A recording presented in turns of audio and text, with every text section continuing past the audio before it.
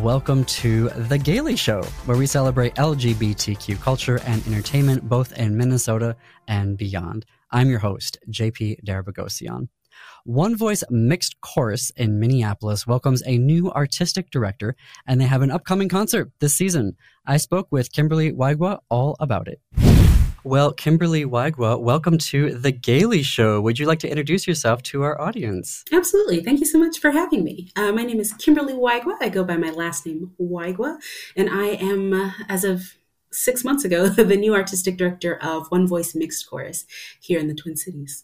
Congratulations. Welcome to the Twin Cities. Is this your first time living in Minnesota? Yeah, I didn't even know what the Midwest was. Okay. So East Coast or West Coast? I'm from the Southwest, but I came from the East Coast from grad school. Great. So tell us a little bit about your role. Yeah, so I'm artistic director. So I do everything that is involved with the chorus as well as any artistic decisions. So programming, and then kind of establishing the culture and the direction that the organization is going to be moving. I do that in conjunction with Mitch Fanton, who is our executive director. So tell us a little bit about that vision that you have for the upcoming chorus. Yeah, absolutely. So it's kind of awesome to be coming into an organization that's so well established. Not a ton of gala choruses get this sort of longevity, at least not at the current size that our organization is, and certainly not mixed choruses. They tend to be women's choruses, men's choruses, and that kind of thing. Right. But it's nice to come in after Jane Ramsay or Miller and kind of have this 27-year legacy, this foundation that we can build upon. And so I've always been interested in issues of diversity, equity, and inclusion. Let's get rid of that. And so that was primary interest in getting into gala choruses, not only helping be a better advocate for queer folks, but also people of color, which is not something that the gala world tends to dip into as much as I think we should. And so my goal with the chorus is just to continue on that path of advocating for ourselves as queer people, and then also beginning to integrate and become more connected with the Twin Cities community, because choirs don't feed people and choirs don't often house people, provide them shelter. So I would like to sort of move in a direction that allows us to both do what we are here to do, which is to sing, but to do that with an awareness of what we can contribute more deeply to the Twin Cities. That's fantastic. And I'm curious, so what is coming up next for One Voice? So One Voice has my premiere show coming up, which is going to be January 20th and 21st at the Kohl's Center, a program called Dark Night, Star Bright. Oh, and what is in the program?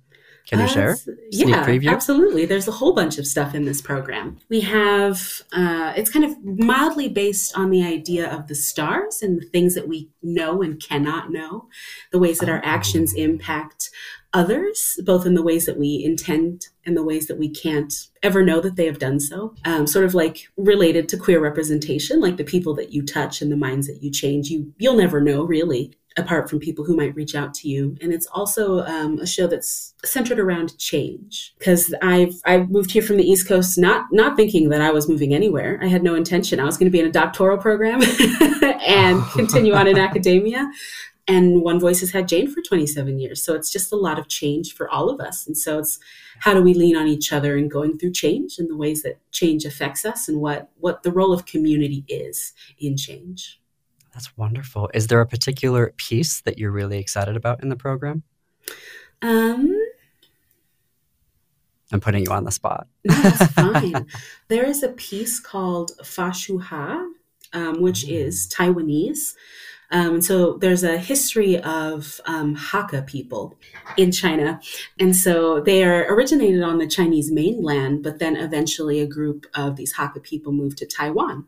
And with with Mandarin becoming the predominant language in China, there's just a lot of Hakka culture that has been lost, and a lot of people who don't speak the Hakka dialect of Taiwanese, or the Hakka dialect of Chinese in Taiwan.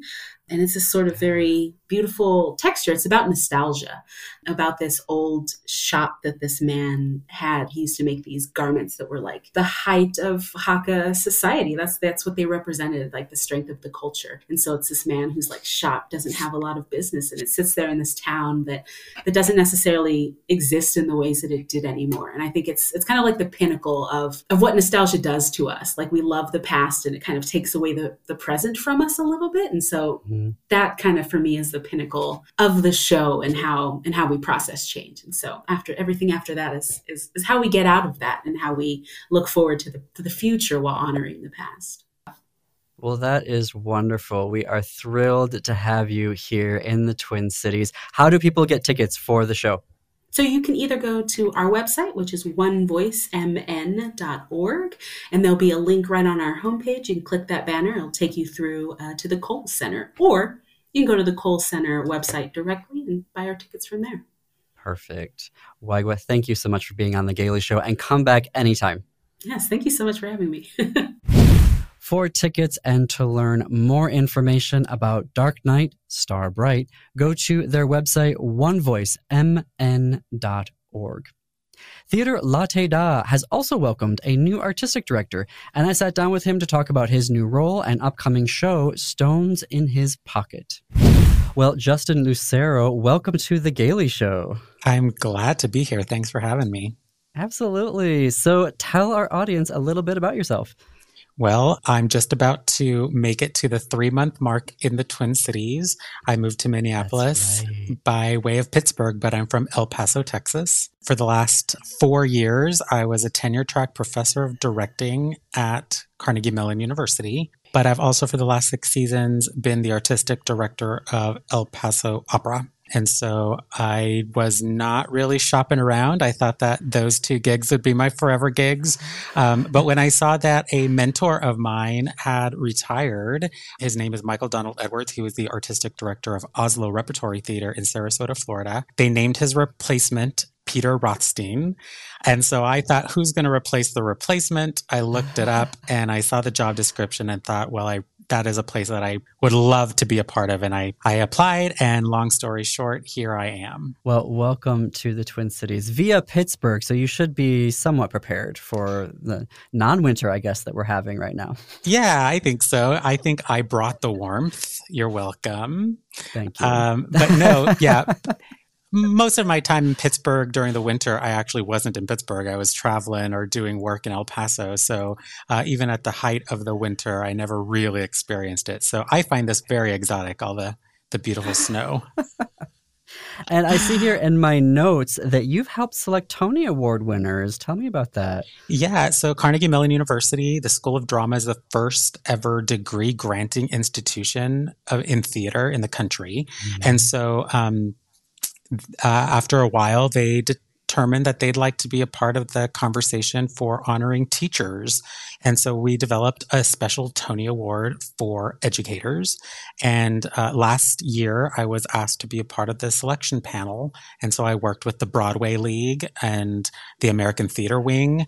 And we had a bunch of applicants of really stellar, amazing theater educators, high school teachers primarily. And we got to select and invite a winner. And because I was a part of the team, I was able to be on the red carpet at the Tonys and be a special guest in the orchestra seats there at the Tonys. It was my second year at the Tony Awards as a member of the CMU delegation. Yeah. Amazing. And does this get to be an ongoing gig, or do they have to rotate judges? They have to rotate judges.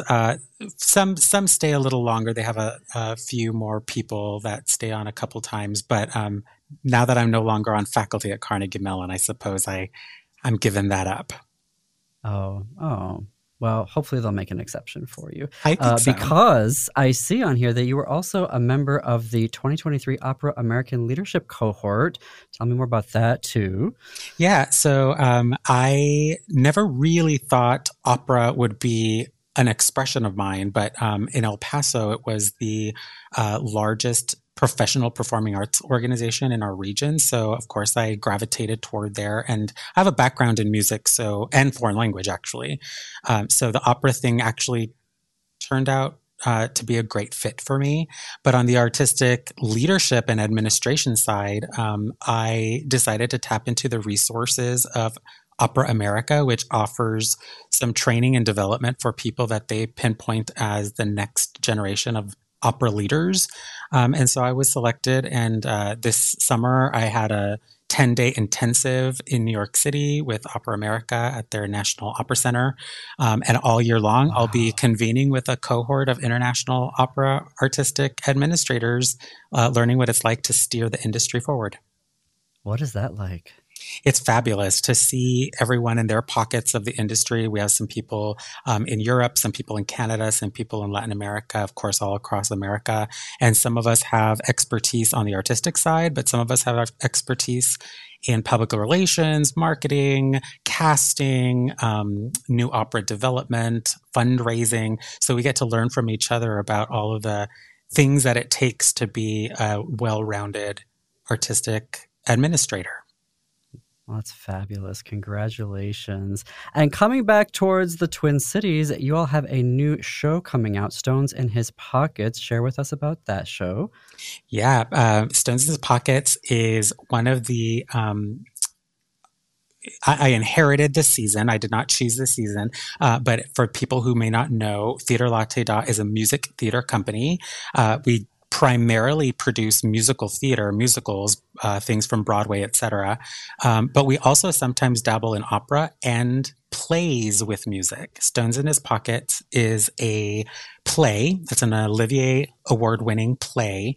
And to make it work with our company that does music theater, we've actually engaged with a composer, Jason Hansen, who will write original music that will perform live while the play is being performed. It's a it's a two-hander play with these two actors playing more than 15 characters. So they switch in and out of accents. It's set in Ireland. It's hysterical, but it's also really poignant. It's a dark comedy.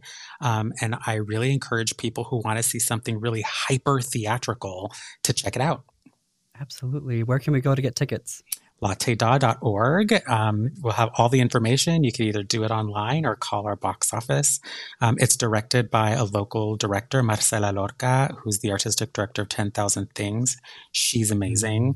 Tom Reed and Reed Sigmund, the two actors playing all the roles, are also mainstays of the theater scene in the Twin Cities. And I'm having a blast seeing that team of four people just prepare an amazing, astonishing whirlwind of a show. That's fabulous. I can't wait. Can't wait. Everyone, you need to buy tickets and go see that. Also, I see that y'all have The Color Purple coming up here. So I guess first question, have you seen the recent film? I did. Actually, I took a group. Is it good? I haven't seen it yet. It is quite astonishing. Fantasia Barrino as Celie is amazing. I knew she's an amazing performer, but I did not know how it would translate on film, what she does, and it was great. But I took a group of staff and board members just a few nights ago to go see it as an outing so that we could support a Black film, but also learn what the plot and the music is like so that we can help market our show, because we're going to be performing it live this spring in a co-production with us and a theater company called Jiva Theater in Rochester, New York.